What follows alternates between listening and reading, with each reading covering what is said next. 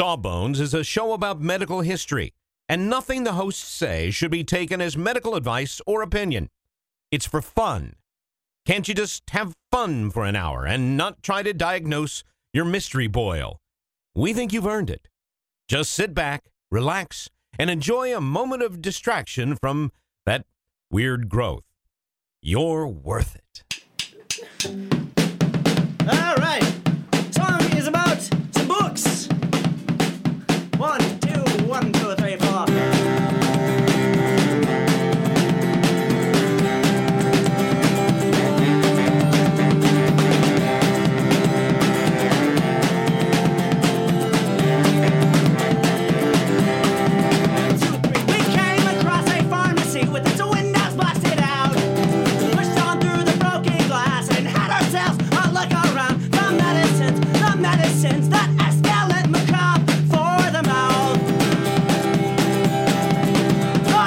Welcome to Sawbones, a marital tour of misguided medicine. I'm your co-host, Justin McElroy. And I'm Sydney McElroy. The bits are back. Listen, we heard you loud and clear, America.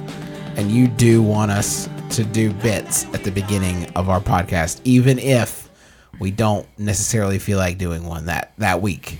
It turns out that you guys love uncle jokes. Yes, uncle jokes, as the Teen Titans would say, uncle jokes. You know, like they're not very good. They're kind of like puns and weird, I don't know, backdoors into phrasing. I don't know.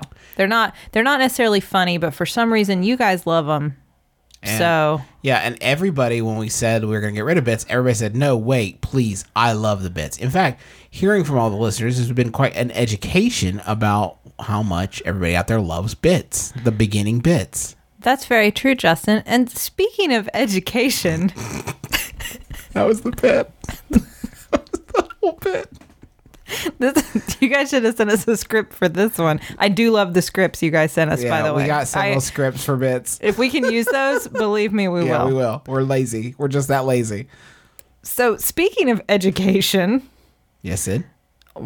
You know, some of our listeners have asked that we talk about medical education.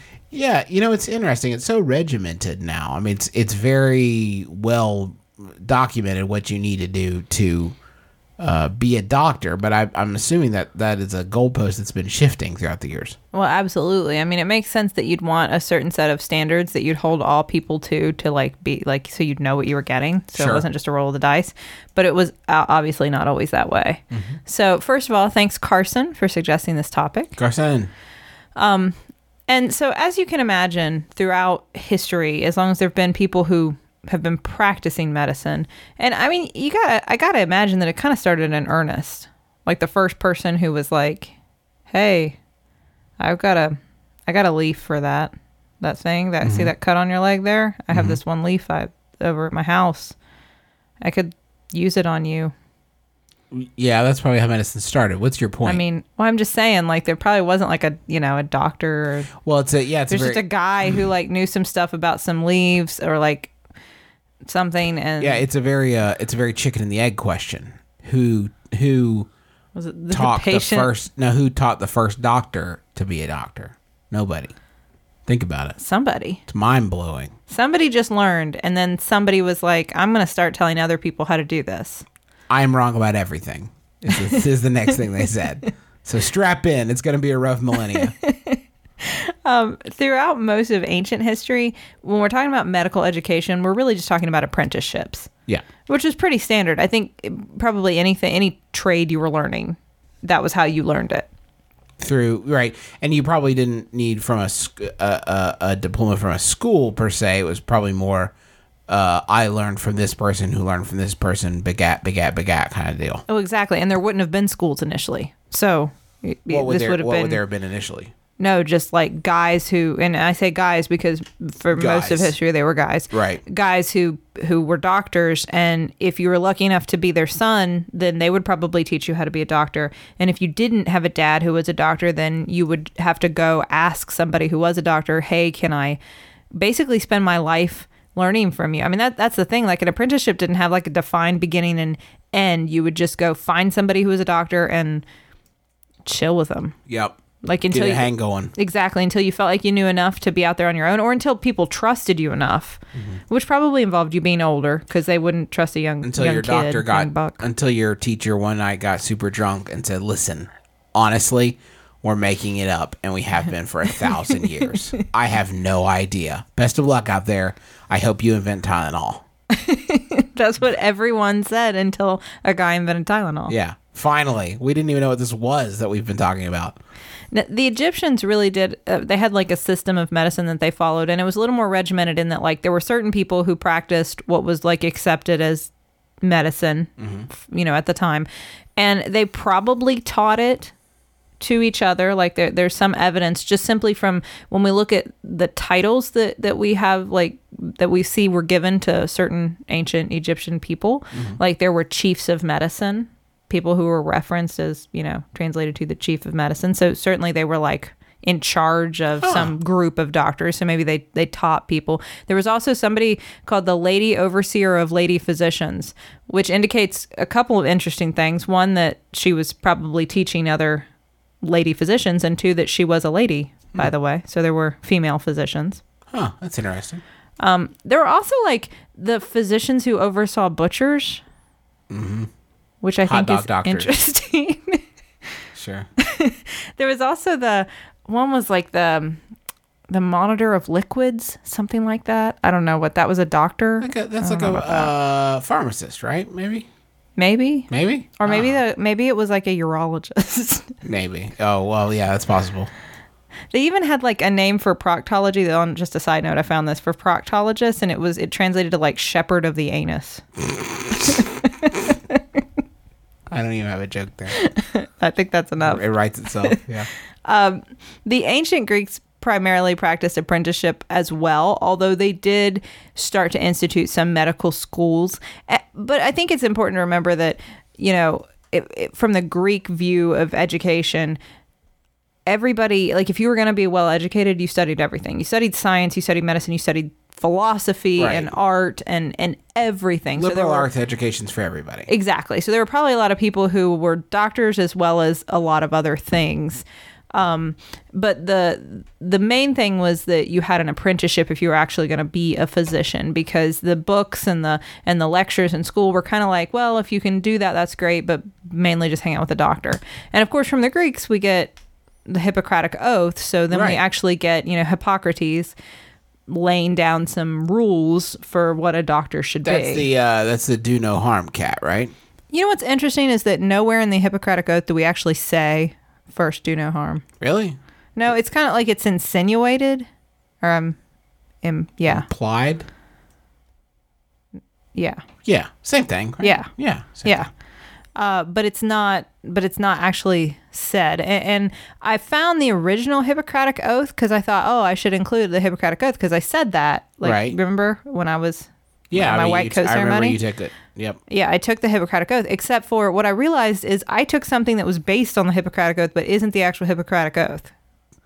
Is it just falling out of fashion, or? Well, let me give you some examples. Okay. Okay, so it starts off, the actual Hippocratic Oath starts off, I swear by Apollo the physician and Asclepius the surgeon, likewise Hygeia and Panacea, and all the gods and goddesses to witness.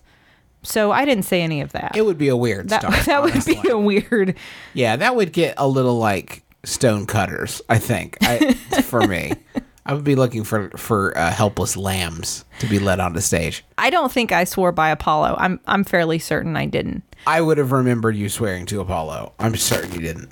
Now, in the oath, the next part really highlights the fact that they did value educating people in medicine, like actually learning how to be a doctor before just saying like, hey, I think I'm a doctor now because I love bleeding people.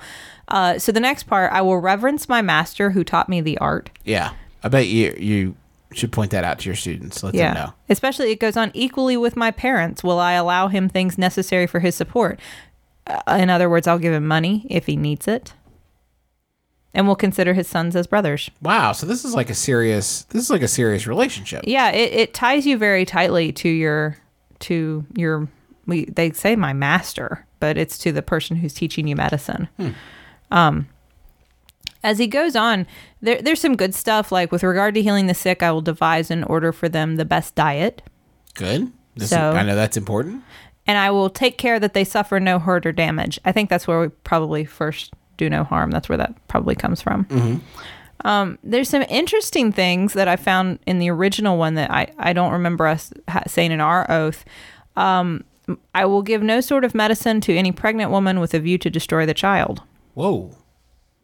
So basically, no. I mean, you take an oath to not. I mean, in the original oath, of course, that I guess it means to not perform abortions. I think that you could interpret that from the original oath. Wow. There's also it says nor shall any man's entreaty prevail upon me to administer poison to anyone. Neither will I counsel any man to do so. And so that's come into context. Like, is it? Then what about for physician-assisted suicide? Is that a problem? Yeah, but That's a like question, at the too. same time, like this is the same document that summoned down Apollo and everybody at the beginning of it. So maybe Exactly. And let's call it a living document. Well, and I mean, it says, I will comport myself and use my knowledge in a godly manner next. So that's a little, Yeah. Well, I mean, and how many doctors do you know who are like, yeah, of course I act in a godly manner. Not that Dr. House. That's for sure. That guy's a real stick in the mud. And I mean, I should point out, this is not a legally binding document. Like, you can't lose your license for violating the Hippocratic Oath. Right.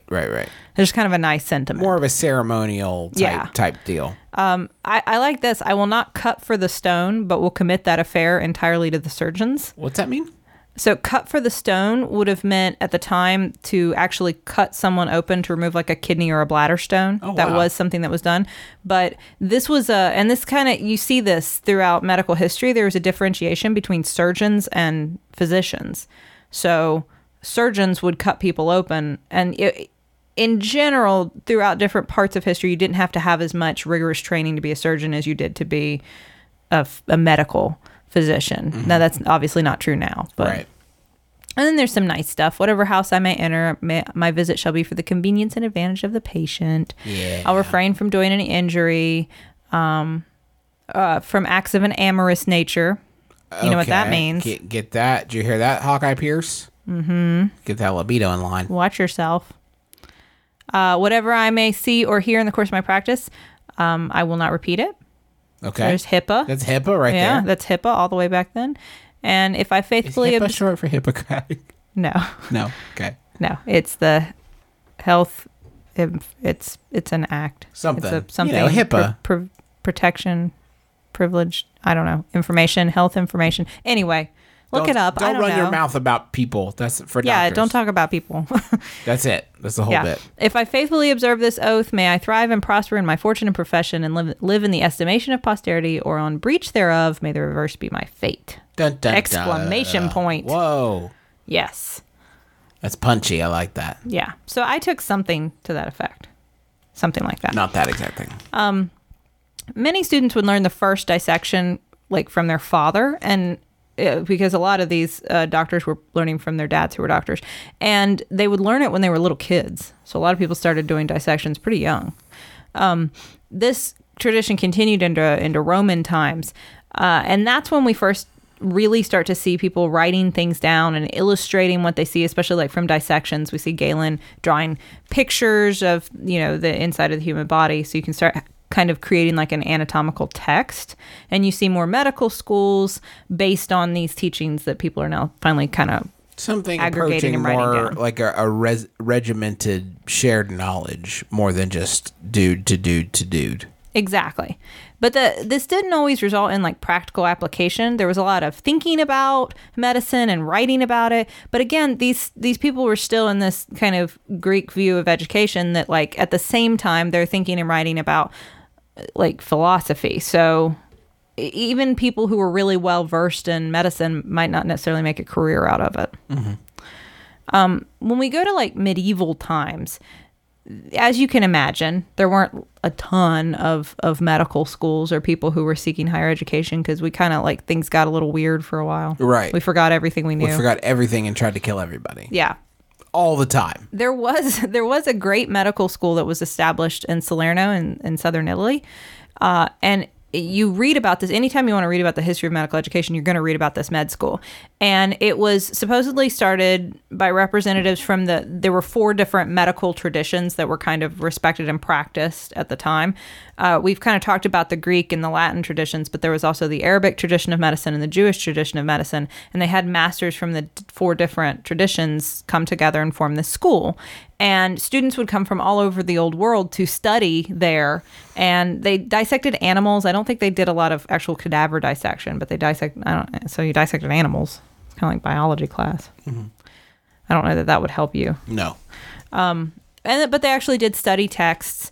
And then after, men completed their studies, and there is, I say men, there is evidence that maybe some women attended. Snuck in. Possibly. But did that Shakespeare in Love tape down and just went for it. The Shakespeare in Love tape down. As they call it. That's what it's called. But mainly men. And then they went and established schools elsewhere after they had completed their training and went back home.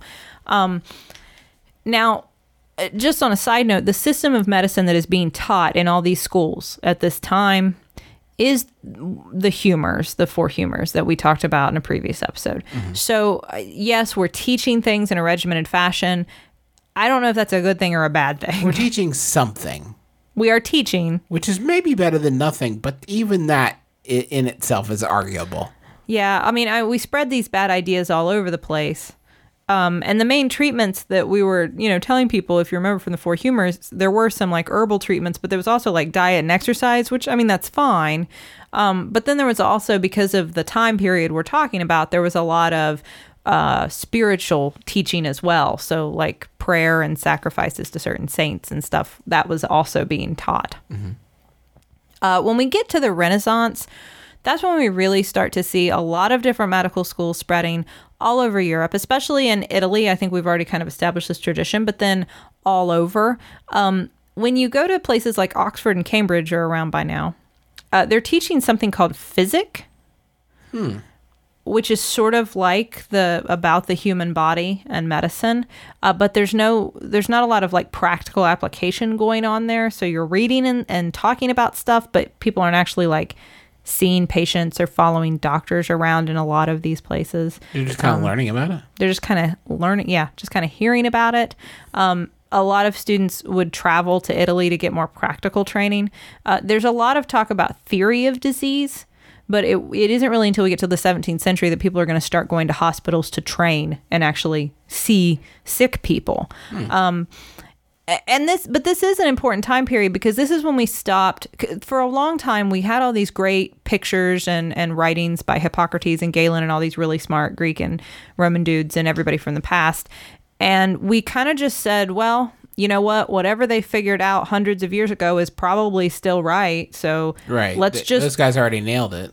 Let's just read about it and memorize it, but let's not actually try to figure anything out.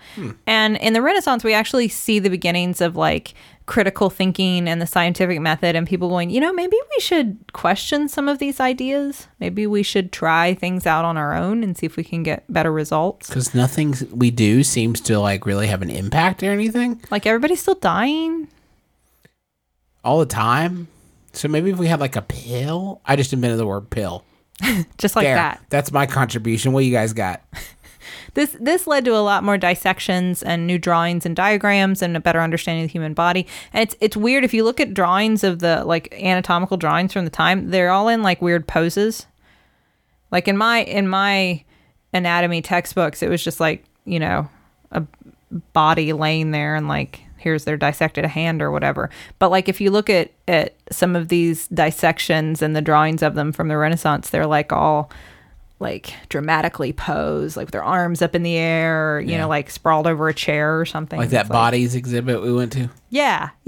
I don't know why. I'm not entirely sure why that was the fashion. But makes a better picture, I guess. It just looks cool. Yeah. After the 1600s, there were more well-respected medical schools all over Europe.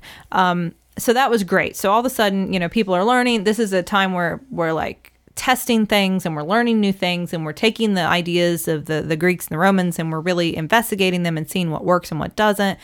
But again, we're still dealing with like general medical knowledge and we're not a lot of the hospitals aren't letting people have the students have a lot of contact with patients. In London, for instance, you actually could learn a lot more if you went to some private doctors' houses. I mean, I'd say like medical schools, but they really weren't medical schools. They were just physicians who had learned a lot and understood a lot and knew that the education that students were getting in hospitals wasn't the best. So they were like, just come to my house and, I don't know if you paid money or not. I think you did. I think you had to pay money and you could attend these lectures and learn a heck of a lot more from those people. So you could just go to a dude's house and listen to these lectures. And if you wanted to be a surgeon, going to these lectures and then sitting for an exam afterwards was usually enough you'd pass the exam and you'd be a surgeon and that would be it. It was a lot harder to be a physician. And again, I'm not saying that like I'm not needling surgeons. At the time there was a distinction. And I believe, and I think I've said this before, I believe in the UK they still refer to surgeons as sir as opposed to doctor. Like Mr., Right. or Mrs. Or Miss. I don't want to leave anybody out. But like I said, it was harder to be a physician. There was more certification. You had to go to university. You had to actually get a degree if you wanted to be a physician. It was also really hard though to get cadavers at this time. So we're still not doing we're not doing a lot of dissection at this period. Remember, we've kind of talked about this before. It was like for a while you could just do whatever you wanted, and then they were like, no, let's stop cutting up cadavers. This is evil. It's weird. It's weirding everybody out. And so since it is hard to become a doctor, you're seeing more and more like charlatans in this time period, like barber surgeons who don't really know what they're doing, who are like, yeah, I'm a doctor. See, I wrote it on the sign out front. Got that whole poll and everything. And we're seeing a lot of like, we're entering into the patent medicine era where like everybody's a doctor, or Wink, at least wink. they say they've got a doctor working In the for same them. way that they're also a Native American Yeah. or whatever. Or from somewhere that's exotic that you don't know anything the about, but mysterious definitely Orient. has Yeah. definitely has a cure for whatever your problem is. Sid, I want to hear about what's going on in the U.S. now, more modern times, but I want to take a quick break, if you don't mind, and I talk about the Max Fun Drive that is happening this week and next. We're part of the Maximum Fun Network here on Sawbones. What that means is we're part of a local network of podcasts. I guess not a local network. They're kind of all over Earth, but a network of podcasts that are funded by listeners like you, yourself, you listening right now, help to make Max Fun shows possible. What that means is that every year we come to you and say, hey, can you help us continue to make Sawbones and a lot of the other great shows on Maximum Fun? And you say to that, sure, how can I do it? And I say, well, you're going to go to MaximumFun.org/donate. And you're going to see different levels that you can donate at. Our lowest level is just $5 a month. And if you can kick in $5 a month for Sawbones and in any other shows that you listen to on Maximum Fun, we've got a great gift for you. It's exclusive bonus content. Now, this goes back years. I mean, literally years of bonus content that you can listen to from every show on the Max Fun Network. Tons of great stuff. We are because Sydney and I have always wanted to do it. We used to host a 2.5 Men fan cast for people that had only started listening when Ashton Kutcher took over, called Losing the Sheen. And just for giggles, we're gonna record a commentary for the final episode of that you can watch them together and enjoy both of those together, because we watched it and it was amazing. And let me just say, if you like this show, that does not necessarily mean you should run out and listen to our old show, Losing the Sheen. Right. This is more of a treat for the old fans, plus you if you want to watch it, because it really is, not kidding, an amazing hour of television. Exactly. And this, unlike Losing the Sheen, this will be, as you have come to expect from Sawbones, an expletive-free Expletive-free podcast. Yeah. Now, for you to Losing enjoy. the Sheen was not. So if you don't like that kind of thing, stay away from it. We at $10 a month, you're going to get all that exclusive bonus content, plus a tote bag we made just for this drive.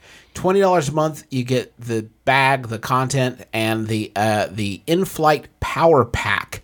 That's a mobile device charger, collapsible water bottle, antibacterial wipes, and pilot wings, all with the Max Fun logos. And at $35 a month, you can get a pair of rocket engraved shot glasses, plus all the other stuff. There are more donation levels at $100 a month and $200 a month. And we've got some great rewards for those that you can read about on MaximumFun.org/donate.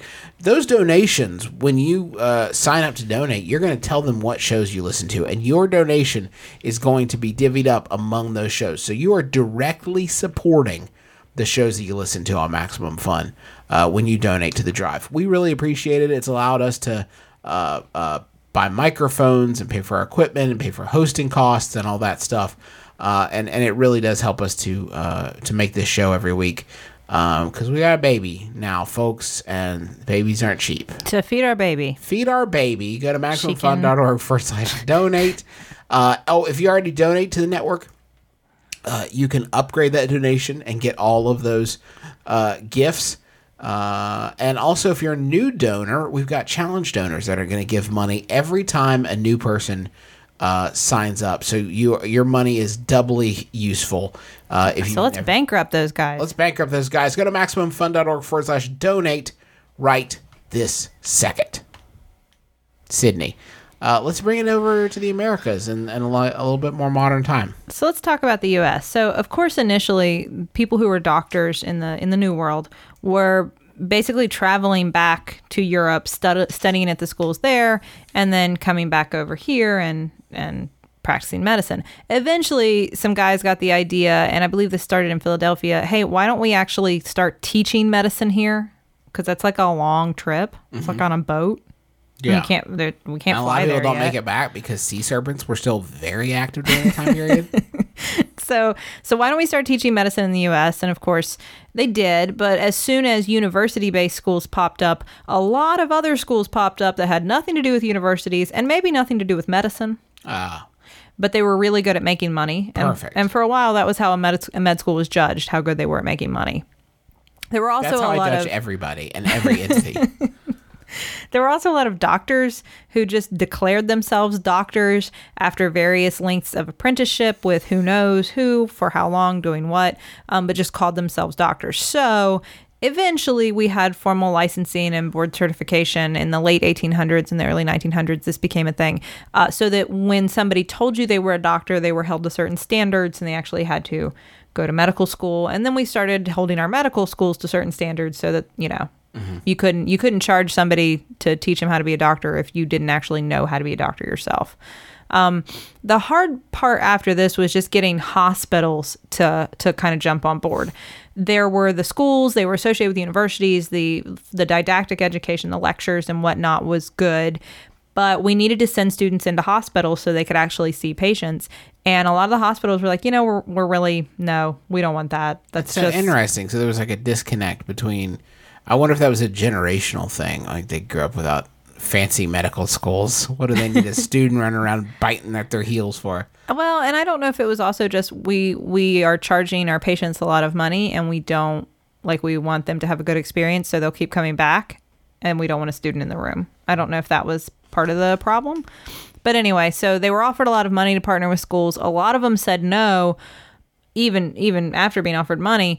There were even actually separate entrances for med students in some hospitals. Yeah, so you wouldn't know they had them. But eventually, the hospitals that did accept students saw the benefit of, once you're an academic institution, it's clear that you're on the cutting edge. You know what the biggest, newest thing is. You do better. Your hospital is better. And You so first then crack the new people coming up the ranks. Well, and you're associated with universities, so you're doing research and you're constantly on the brink of what's coming next. Sure. So, and there's a lot of money there too. So anyway, this idea started to change. In 1927, the first residency was established, and that made all of our lives miserable forever. I shouldn't say that. But it's a tough time. And since then we have a lot of changes. We have medical school, we have residency, and obviously we all have to take certification exams and be licensed and whatnot. Well, Sid, that brings me to something else I'd like to talk about. Can you tell me, I want to talk a little bit about just sort of using your career as sort of like a case study for how this goes, because it's an interesting process that when you and I were going through it, I had no idea how a regular Joe College becomes a physician. So maybe we could walk through just like a brief chronology of how you got to be a doctor. Sure. Well, and I think this will be interesting too for anybody who doesn't live in the U.S. because I think we have a different system in a lot of other places. We should mention this is just for here in the Americas. So you had what did you major in college? So I majored in biology in college. You don't actually have to major in a science to go to medical school. There are just certain core science classes that you have to take in order to go to medical and to sit for. Just to have like a basis of. Well, yeah, just to go to medical school. They look for certain chemistry and biology classes and physics classes that you took, and then you have to take the MCAT exam, which is just What's that? the MCAT. What is that? I mean, not what it stands for. That doesn't matter. Just like, what is it? It's like it's sort of like the ACT or SAT, but for med school. Okay. Yeah, I Same get idea. that. The M's probably medicine. Yeah. That much we're don't pretty know what sure. anything The T is stands probably for. test. The A is probably aptitude. No. Aptitude, yeah. Okay, somewhere in there, there's a C. Just trust us on this one. The That point was is, not it's on the a quiz. really That's not on hard the test test. that you take to get into medical school. What it stands for is not one of the No. questions. I did really well on it. I just don't know what it stands for. Fair. So I chose to major in biology because I like that, and minored in chemistry by default because I had to take so many chemistry classes to go to med school. Right. And once you go to college, you take the right courses, you apply to medical school, you have to take the MCAT, and there's no like certain score you have to get into med school. It just increases your chances if you do better on the MCAT and you have good grades and then good, all the other stuff. Just like Right. getting into college, except I would say probably harder. Yeah. Then you go to medical school, which is 4 years. Go ahead. Yeah, what's in the first year is a lot. I remember your first year really clearly because there was a lot of you locking yourself in a room and just like hardcore memorizing a lot of stuff. That's really the first 2 years. The first 2 years of most medical schools are very much lectures and didactic sessions. We do our anatomy training then, so that's when we actually do cadaver lab and do all of our dissecting and kind of learn the human body firsthand. And there's tons of memorization. It's like learning a new language at first because you have to, it's interesting. I always used to think about that when I would take anatomy tests. Like all the answers are right here inside me. Literally. If I could just pop myself I just don't open know for what- a peekaroo. I don't know what they're called. No, but the first 2 years are really intense. And if you know any medical students, you'll know that you just spend hours and hours studying the first couple years. Yeah, there's a lot of like 3 a.m. study sessions, I remember. Oh yeah. And at the end of your first 2 years, you take step 1 of your board examinations, which alludes to the fact that there are multiple steps. And that's probably the hardest test. I say the MCAT's really hard. That's probably the hardest test I've ever taken. And it's everything you learned in your first 2 years of med school in one big test. Woof. And you have to pass it to move on. And it dictates where you're going to go for residency later, like how well you did, what you're eligible for. So then you actually get to start doing fun stuff. So your third year is usually largely clerkships, meaning that you rotate through That sounds fun. clerkships. Clerkships. It is fun. You rotate through the different medical specialties, and you work like firsthand with patients and doctors and residents, and you actually get to go do stuff. And that's great. And that's when And you go through all the different departments, right? Yes. So for me, it was really helpful because I went into medical school thinking I was going to be an infectious disease specialist. And after I did all my clerkships, I realized that I kind of wanted to broaden what I was interested in and go into family medicine because I liked everything I did. And that's what they always tell you. If you do all of your clerkships and you love everything, you should probably do family medicine because that's a good swath of everything you can do in medicine. A lot of variety. Yeah, and you can tailor it to what you like to do as well. So then your fourth year of medical school, you can spend time. For one, there's a lot of time to go interview places because you're about to do your residency. But then you can take some extra clerkship type classes in what you are interested in, and you can do what we call sub internships in those areas where you go and you really work like a resident, even though you're not a resident. And you're supervised, of course, but you can kind of get a taste for what you're going to be going into. And then there's a lot of time to do like fun extra stuff. Like I got to do a really cool health department rotation. Doesn't that sound cool? Yeah, I got sounds to learn cool. about vaccines. I got to go inspect restaurants. It was awesome. Hey, talk about the match for a second because that's a really bizarre concept, I think, to a lot of people who don't know. So during your fourth year, you're interviewing at programs, residency programs in the specialty that you're choosing. So for me, that was family medicine. Once you've interviewed at all the places that you wanted to interview at and that would see you, you apply for an interview and they say yes or no. So once you're done with that, you're going to make a list of all the programs that you like in the order that you like them. The top one being the one you want to end up at. At the same time, every program in the country is making a list of all the people they interviewed. With the students they want the most at the top of the list and the least at the bottom of the list. Both of these lists are closely guarded secrets. Exactly. And there's a lot of rules about what you can ask and what you can't ask on these interviews. And you never can ask a student, like, where are you ranking our program? And, that kind of thing. It's all very hush-hush. But then they take all these lists and they put them into a big algorithm. And then on match day, which actually is coming up at the end of this week, you get a letter that tells you where you're going to spend the next 3 to 5 years of your life. It's wild. Yeah. And hopefully it's it's the place you chose, but not necessarily. And depending on what you want to go into, it's more competitive. You may not even get into the specialty you want to do a residency in. And some people don't match anywhere. What do they do? Yeah, so let's say that especially if you wanted to go into something really competitive, like maybe dermatology, that's a really competitive residency. If you don't match one of the spots, meaning they're all full and you didn't get one, then there's a week-long process called, again, with the abbreviations, everything in medicine, it's called SOAP. It used to be called Scramble. We don't call it that anymore. But it's when it has you a have negative to... connotation. Yes, it does. It does. SOAP stands for, it's like a secondary open something, Placement, application, something. Secondary open application period? Yeah. I don't know. Something. Yeah. Anyway, so where you go apply to every program that didn't fill and every student that didn't get to a program gets to you try to meet and greet and match and secondary match, basically. Yeah, I'll log on to Match.com. Put in their likes and dislikes, favorite films, albums, food. And then, like I said, everybody finds out where they're going, and that's where you spend, depending on what you go into, the next, like I said, 3 to 5 years of your life. For me, it was 3 years because I did family medicine. And so and when we talk about interns, everybody always wants to know what this is. What is an intern? Mm-hmm. Intern is just confusing because they use it differently. Yeah, intern is the word we use for a first-year resident. So it's the same thing. An intern is a resident. It's just their first year. They're an intern, and then after that, they're just called a resident. And a resident is an actual doctor. But yes. They're sort of maybe a probationary doctor. Is that accurate? Well, sort of. You're a doctor once you finish medical school. Right. After you finish medical school, you get an MD or a DO, and you're a doctor. That's it. And they can't take that away from you. Right. But at that point, if you want to be board certified in a specialty, you have to complete a residency. And nowadays, it's much more important. You used to be able to just finish medical school, do a year of internship in anything, and be a general practitioner.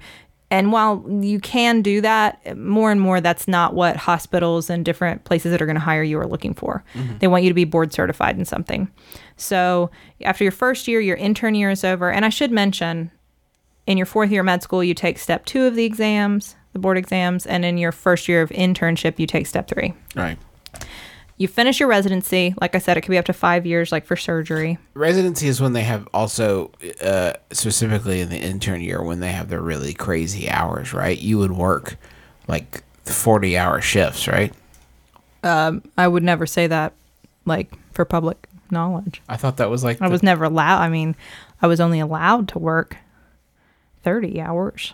Well, okay. So I never violated work hours. Maybe if I that's just what you remembered it wrong. mean. I probably just remembered it wrong. The work hours you're not allowed to work more than 80 hours a week, and actually this is different now. Work hours are more strict than they were when I came through, but 30 hour shifts. You never let the students forget that, do you? Nope. I tell them that all the time. It used to be harder, Now you only have to work 16 hours. It used to be 30.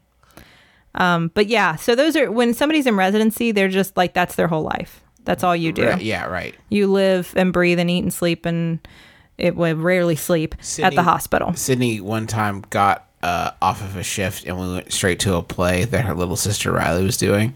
And one of the scenes, the little skits that they did, where it was they had signs that they had written on about like what kind of person they were or something. And Sydney literally started crying.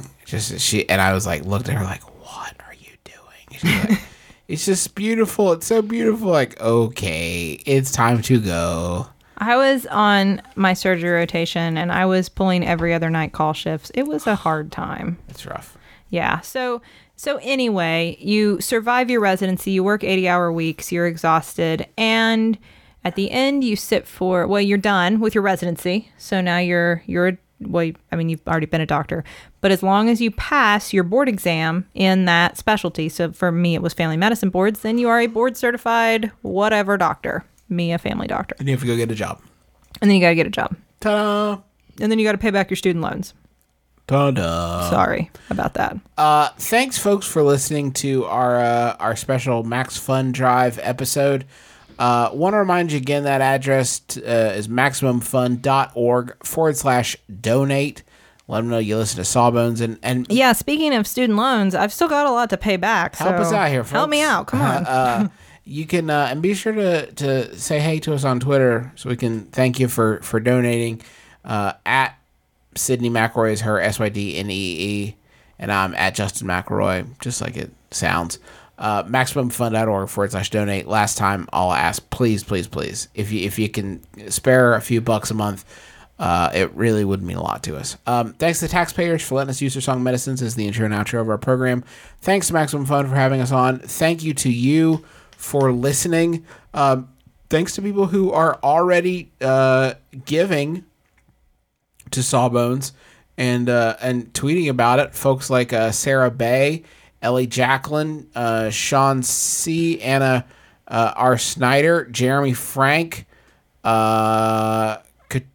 Katrina, Awesome Monster, many others, Cruz Flores, KL Ricks, Amanda, Justine, so many others. Thank you so much for donating to our program. You're really helping us out. Sid, I think it's going to do it for us, old buddy. I think so. Thank you guys again, and let's go watch 2.5 Men finale. Yeah, and we'll see you guys next Tuesday. Until then, I'm Justin McElroy. I'm Sydney McElroy. As always, don't drill a hole in your head.